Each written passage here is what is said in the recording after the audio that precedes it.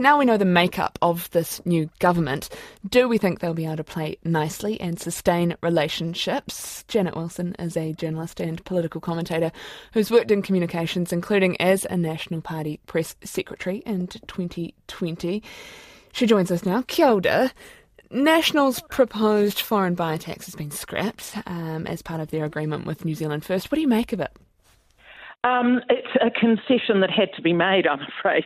I mean, it was sitting out there like a freight train coming down the line. We knew that that would have to go. I mean, Winston would never have formed a government under those circumstances. Do you see any immediate red flags in terms of the potential stability of this government? I think the Treaty Principles Bill is the one thing where I can see division coming up.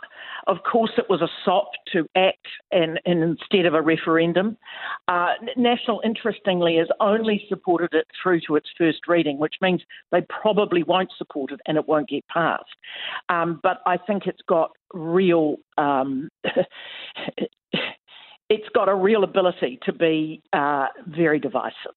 Looking at them speaking this morning, all three of them lined up, they're very different types of leaders.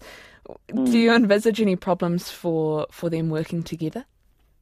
I think we've got a lot of A-type personalities in the room, undoubtedly.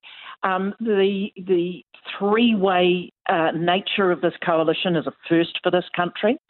I'm not sure that all of those players will want to continue the relationship as nicely as how they've started out, necessarily.